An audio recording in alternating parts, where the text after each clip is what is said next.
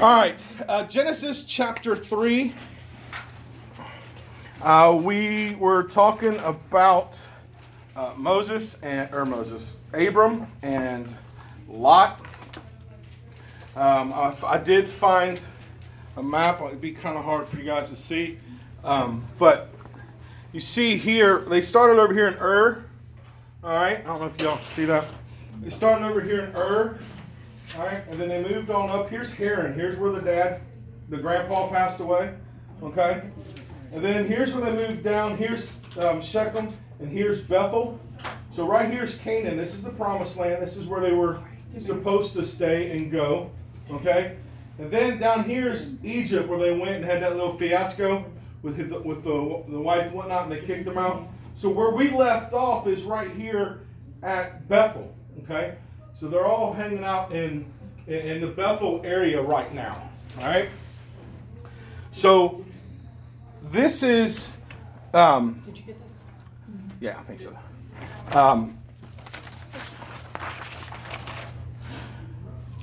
So in Genesis chapter 13, the first 5 verses we spoke about last week, they were getting to the point that they were loading up. God had blessed them, told them that he was going to bless Abram and all those individuals. And so they were growing. They had all their stuff. They were all hanging out in Bethel. They had pitched their tents. Abram, and in his way, he built that altar, right, where they were calling on God. They're all hanging out. Well, when we get into verse 6, we see, someone read verse 6 for me. And when the woman saw that the tree was good for food. No, chapter 13. My bad. Did you say chapter 3? I probably did. That's my fault. And the land was not able to bear them, that they might dwell together, for their substance was great, so that they could not dwell together. All right, so here we have an issue. They are abundantly growing, and the two of them together, they're starting to have all kinds of, they keep calling it substance, right? They have all this property, all these animals, these herdsmen.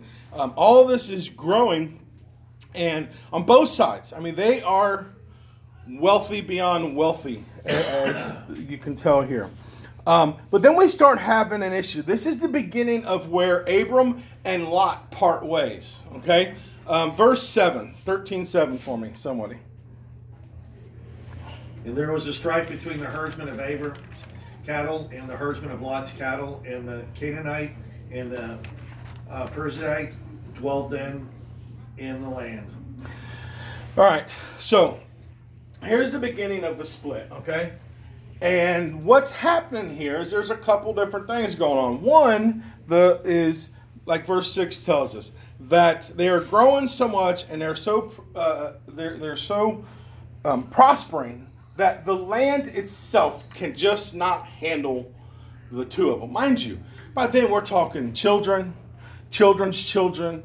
We're talking about, cattle, all kinds of goats. I'm sure, I have no idea what they were. You have the rotator, you'll work out the grass. Well, and that's true too. Yeah, you have that situation where you got too many people feeding in the same area. So it just was getting too much. The land itself just couldn't handle the two, all right? But the problem here in verse 2, or in verse 7 here is the herdsmen apparently are starting to fight. I assume that what they're arguing about is that Lot's people are mad that Abram's people probably aren't staying on their side of Bethel and they're letting their cows and pigs or whatever it is graze on one side, or you know how things happen, right? So they're going back and forth and they're arguing. Now, the first one I understand. Land can just not handle. God's blessed them, okay? Mm-hmm. But this second one, this is what's aggravating, is here you have this strife coming because they're feuding over land. Now, mind you, there's plenty of land. It's not like the world is overpopulated at this point in time, right? They're in Bethel. God has promised to take care of their needs. So they're starting to fight. And as I was reading this story, I got to thinking about churches. How many churches have you seen ripped apart over strife? Fights happen. Arguments happen, two sides fight, and typically the two that are fighting hits over control of something. When you sit down and you think about it, a lot of it is, this guy or this person thinks that it should be done this way. This way is the only right way. The other person, they don't like that. They think it should be done another way. And then divisions happen in churches and splits happen in churches and, people fall out. You have the land here that can't sustain this, but then you have people acting the wrong way. And they're tearing stuff apart. They're arguing over this.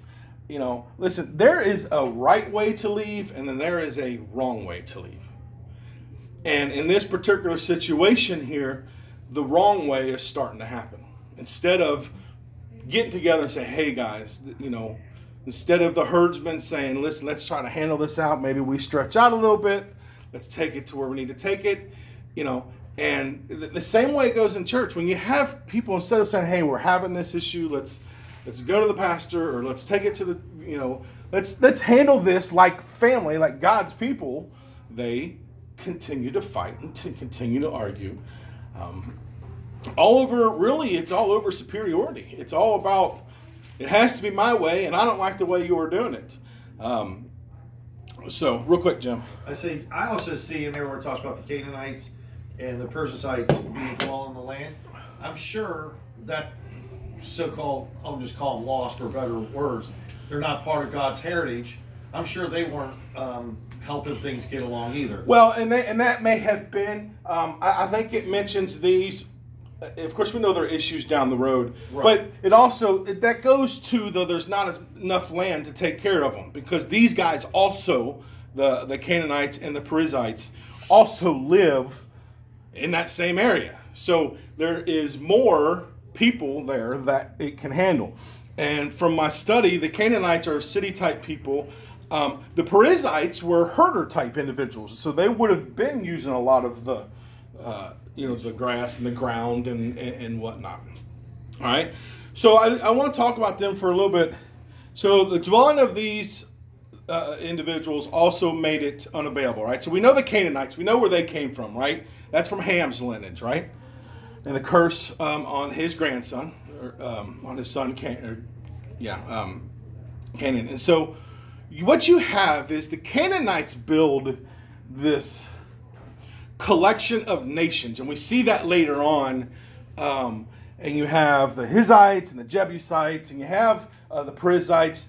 They build this collection. I think it's 5 or 7 different nations. The Perizzites. This is the first mention of the Perizzites in this. They are also part of that. They're a Canaanish. They call them a Canaanitish nation. All right, and these individuals, they're around for a while. All right, we keep talking about how the Canaanites are a pain. Exodus chapter 3.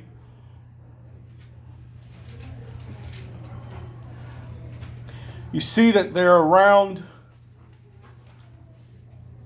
in Moses' day.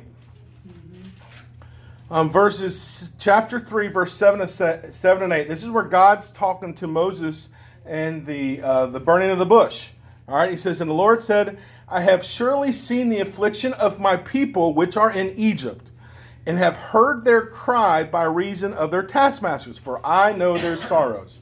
And I come down to deliver them out of the hand of the Egyptians, and to bring them up out of the land unto a good land, and a large, and unto a land flowing with milk and honey, and unto the place of the Canaanites, the Hittites, Amorites, Perizzites, the Hivites, and the Jebusites. All right. Now, this is what's amazing. We are seeing right now with Abram, God's promised land, land of Canaan. Correct.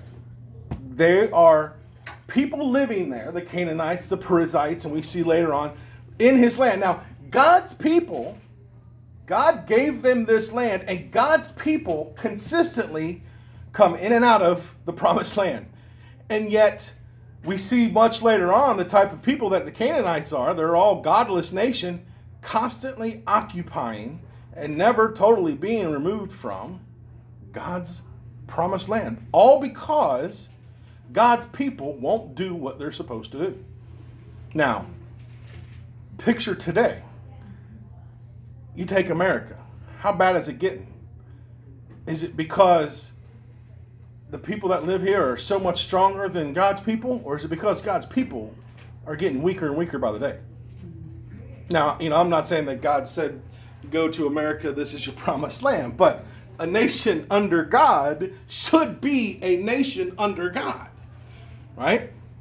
And with God has our backs, we see, it's early now, but we see here in this promise, God is telling Moses, hey, that's your land. These are your people. You need to wipe them out.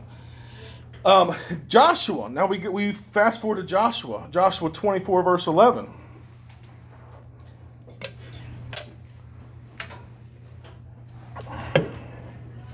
This is Joshua's farewell address. So Joshua is talking about the things of Moses and the things that he has done.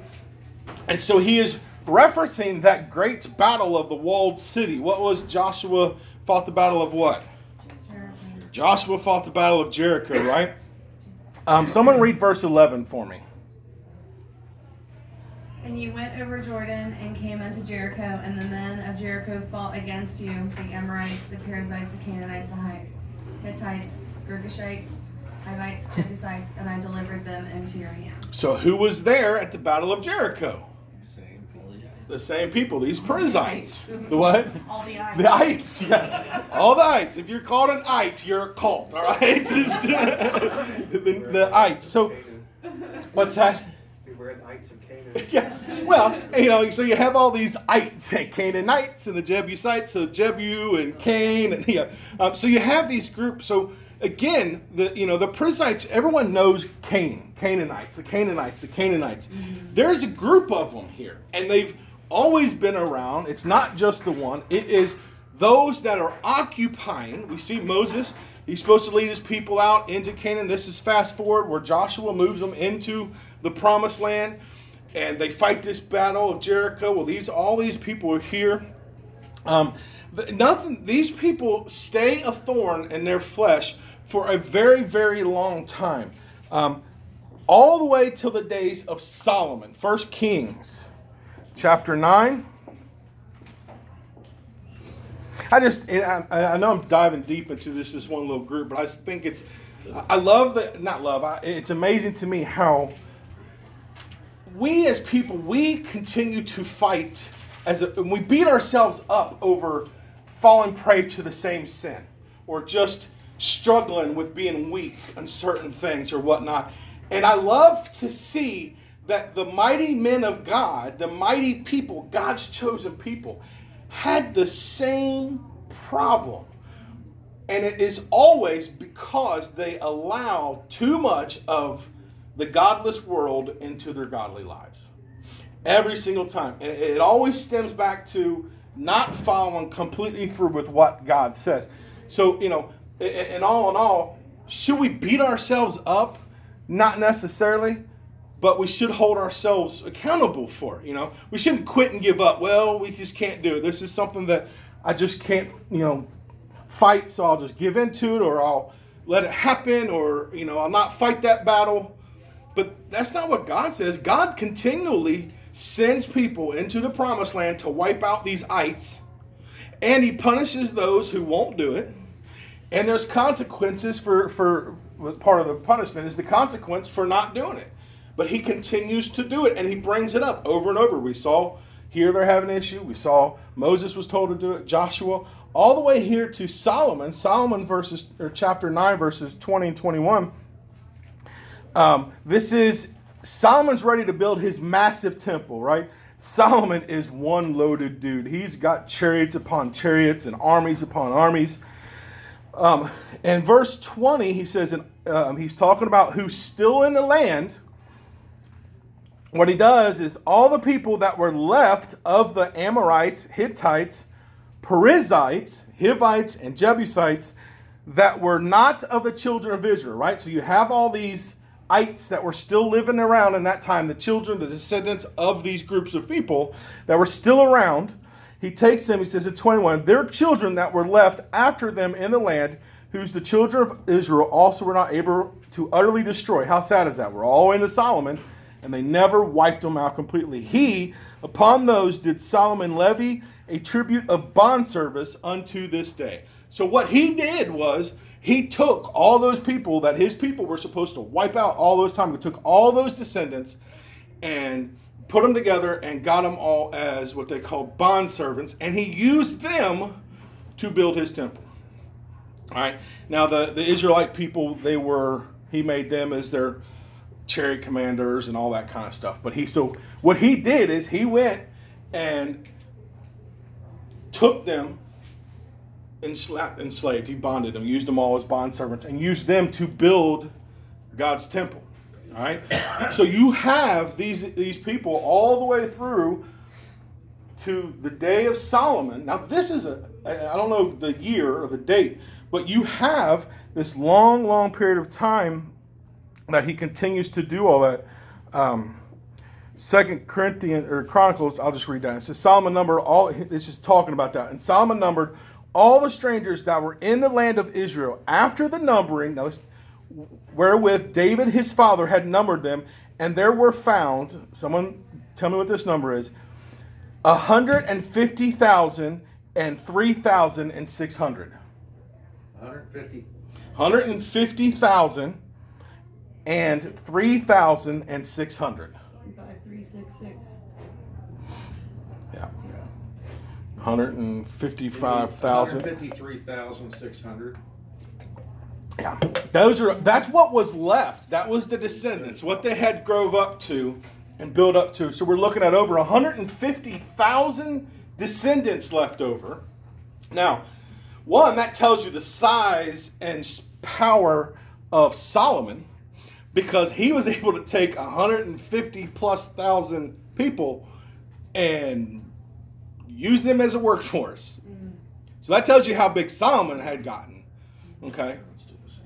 So, I mean, that's it's not like there was a handful of people left. There was 150,000. I mean, how many people's in Cincinnati? You know, I mean, we're talking. Well, it'll be like Hamilton. Yeah, I mean, we're talking a good size area. You know what I mean? That's a lot of people left over that should have been wiped out eons ago.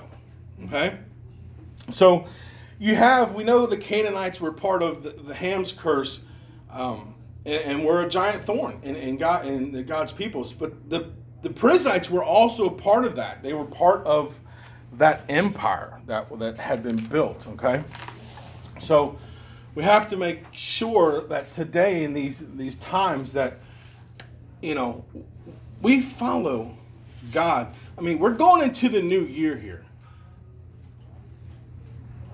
Have we fully 100% given all to God? What part of our life do we still hold on to?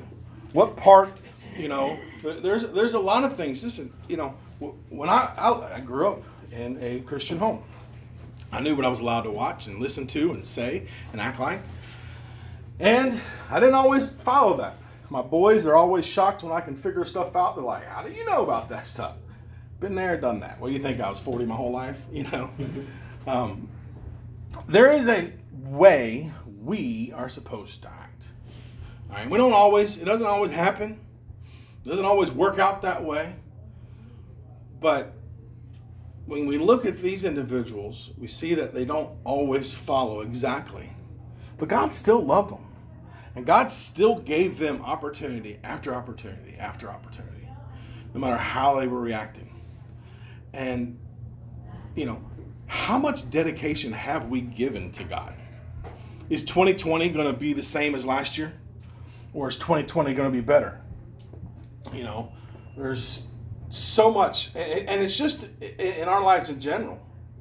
You know, what part of our life is not edifying Christ? We got to think about that, because we probably won't get into it today because there's a lot more. But when we get into how Abraham responds, it's interesting on how he responds. You have Lot, Abraham. You know, they're talking. Abraham comes, and Lot and his herdsmen are upset, and Abraham's upset. The strife's going on. There's this battle between the two. They're not handling it correctly. But you have the way Lot handles it and the way Abram handles it. When we go into this new year, Abraham attempts to unify. I mean, his big thing, and we'll dive into it more next week, but his big thing is, hey, we're brothers. Why are we fighting over this? We are family. We're fighting. So listen, there's plenty of land around here. Let's just diversify. Let's separate. You go. He says, listen, and I love the way he acts, because splits, strife happens because two people bopping heads, right? Abraham's response is, say, listen, I'll tell you what, if you want to go off to the right here, I'm going to go to the left. If you want to go off to the left, I'm going to go off to the right. Like, you pick where you want to go. You choose, right? So Lot's response is, well, the plains of Jordan look really, really watered. They're sweet. I'm going to take that right there. Abraham says, go ahead. Or Abram says, go for it. And you think about that act of selflessness in our friendships, in our marriage, in our church home, in our workplace, that act of, listen, there's an issue, there's strife, there's something going on. Instead of standing, now listen, there's times to stand your ground. Okay, there's times that you're firm. There's times to do that. But there's the times like in Abraham's situation. We're fighting over land. We're fighting over when God has all of the land of Canaan. Okay, and it's kind of what I want us to think about in 2020 is, are we peacemakers that are devoted to the edifying of God's kingdom? Because ultimately, if our ultimate lifestyle is not to edify Christ, are we even effective at all? I mean, what's our job? What's our duty? What's our service if everything we're doing is not to edify Christ? In this situation, there, Abram says, God's blessing us. God's taking care of us. Instead of us fighting amongst ourselves, instead of us having the strife, let's just kind of move out a little bit. So we'll get into kind of Sodom and Gomorrah. It's sad because, Lot moves on. He chooses selflessness, and then he faces Sodom and Gomorrah, which is an ungodly land. And Abram moves on. But that's kind of what I want to leave with this last lesson for the year is 2020. All right, that's a whole new decade, right? We're starting all over again. Is there going to be more dedication? Do we need rededication? What in our lives is not edifying? Okay. God doesn't require us to be perfect. And that's the beauty about our Lord is God doesn't call perfect people. He doesn't call, no one in the Bible that I see that he called to do his bidding were these great men of God. Abram was who? A nobody. He was just Terah's son. Terah passed away. All of a sudden he chooses Abram to talk to. Again, no inclination of who Abram was. He could have chosen Lot. Okay? No idea. But he chose to talk to Abram. I believe it's the heart. We see that there's between him and Lot that there's a heart difference. And we talk about that switch, that heart condition. There's the getting saved and learning about God, and then there's that full-blown dedication, serving God. And that means you got to give up some stuff. It's like this new lifestyle Lori and I is on. There's just stuff that I can't have anything that's carbonated. I got to stay away from all the carbonation, and that's tough. It's really, really tough. I miss my Coke Zero. I do, but I can't have it. And that's the same way, and yeah, I could probably drink a little bit. It's going to hurt. And it's the same way with sin. We can partake in some of that. Some of this world we can partake in. Listen, if I go out and the wife and I have a beer, God's not going to send me to hell. Okay? But one can turn into two. Two can turn into more. Friends could see me. Someone else could see me. Of evil. Absolutely. And there's just things that I should abstain from. There's that was one of my big convictions about music. I made a decision a long time ago. Just stay away from secular music. Is it going to send me to hell? No. But it messed with my thinking process, because I was listening to more of the world than I was the things of God. And it's those type of things you come to on your own. Although it's not killing me, is it helping me grow in Christ? And for this class, listen, for 2020, I want you guys to honestly and sincerely think about, is this class what we want it to be? Are we going in the direction that we want it to go in? Are you guys getting from me what you want to learn? I'm open. I've always been open. We will stop this study and move to something else if that's something that the class wants to do. If there's other things that you want to hear about, then let me know. And, no one's going to hurt my feelings. If you want to boot me out and put somebody else in here, you ain't going to break my heart either, okay? That just means Lori has to listen to me a lot more because I got to have that talking all the time thing, all right? But seriously, 2020, it's a whole new decade. We need to be more dedicated. We need to make sure we're listening. Just reevaluate us as a whole. Jim? I say that's where discipleship's important, the mentoring.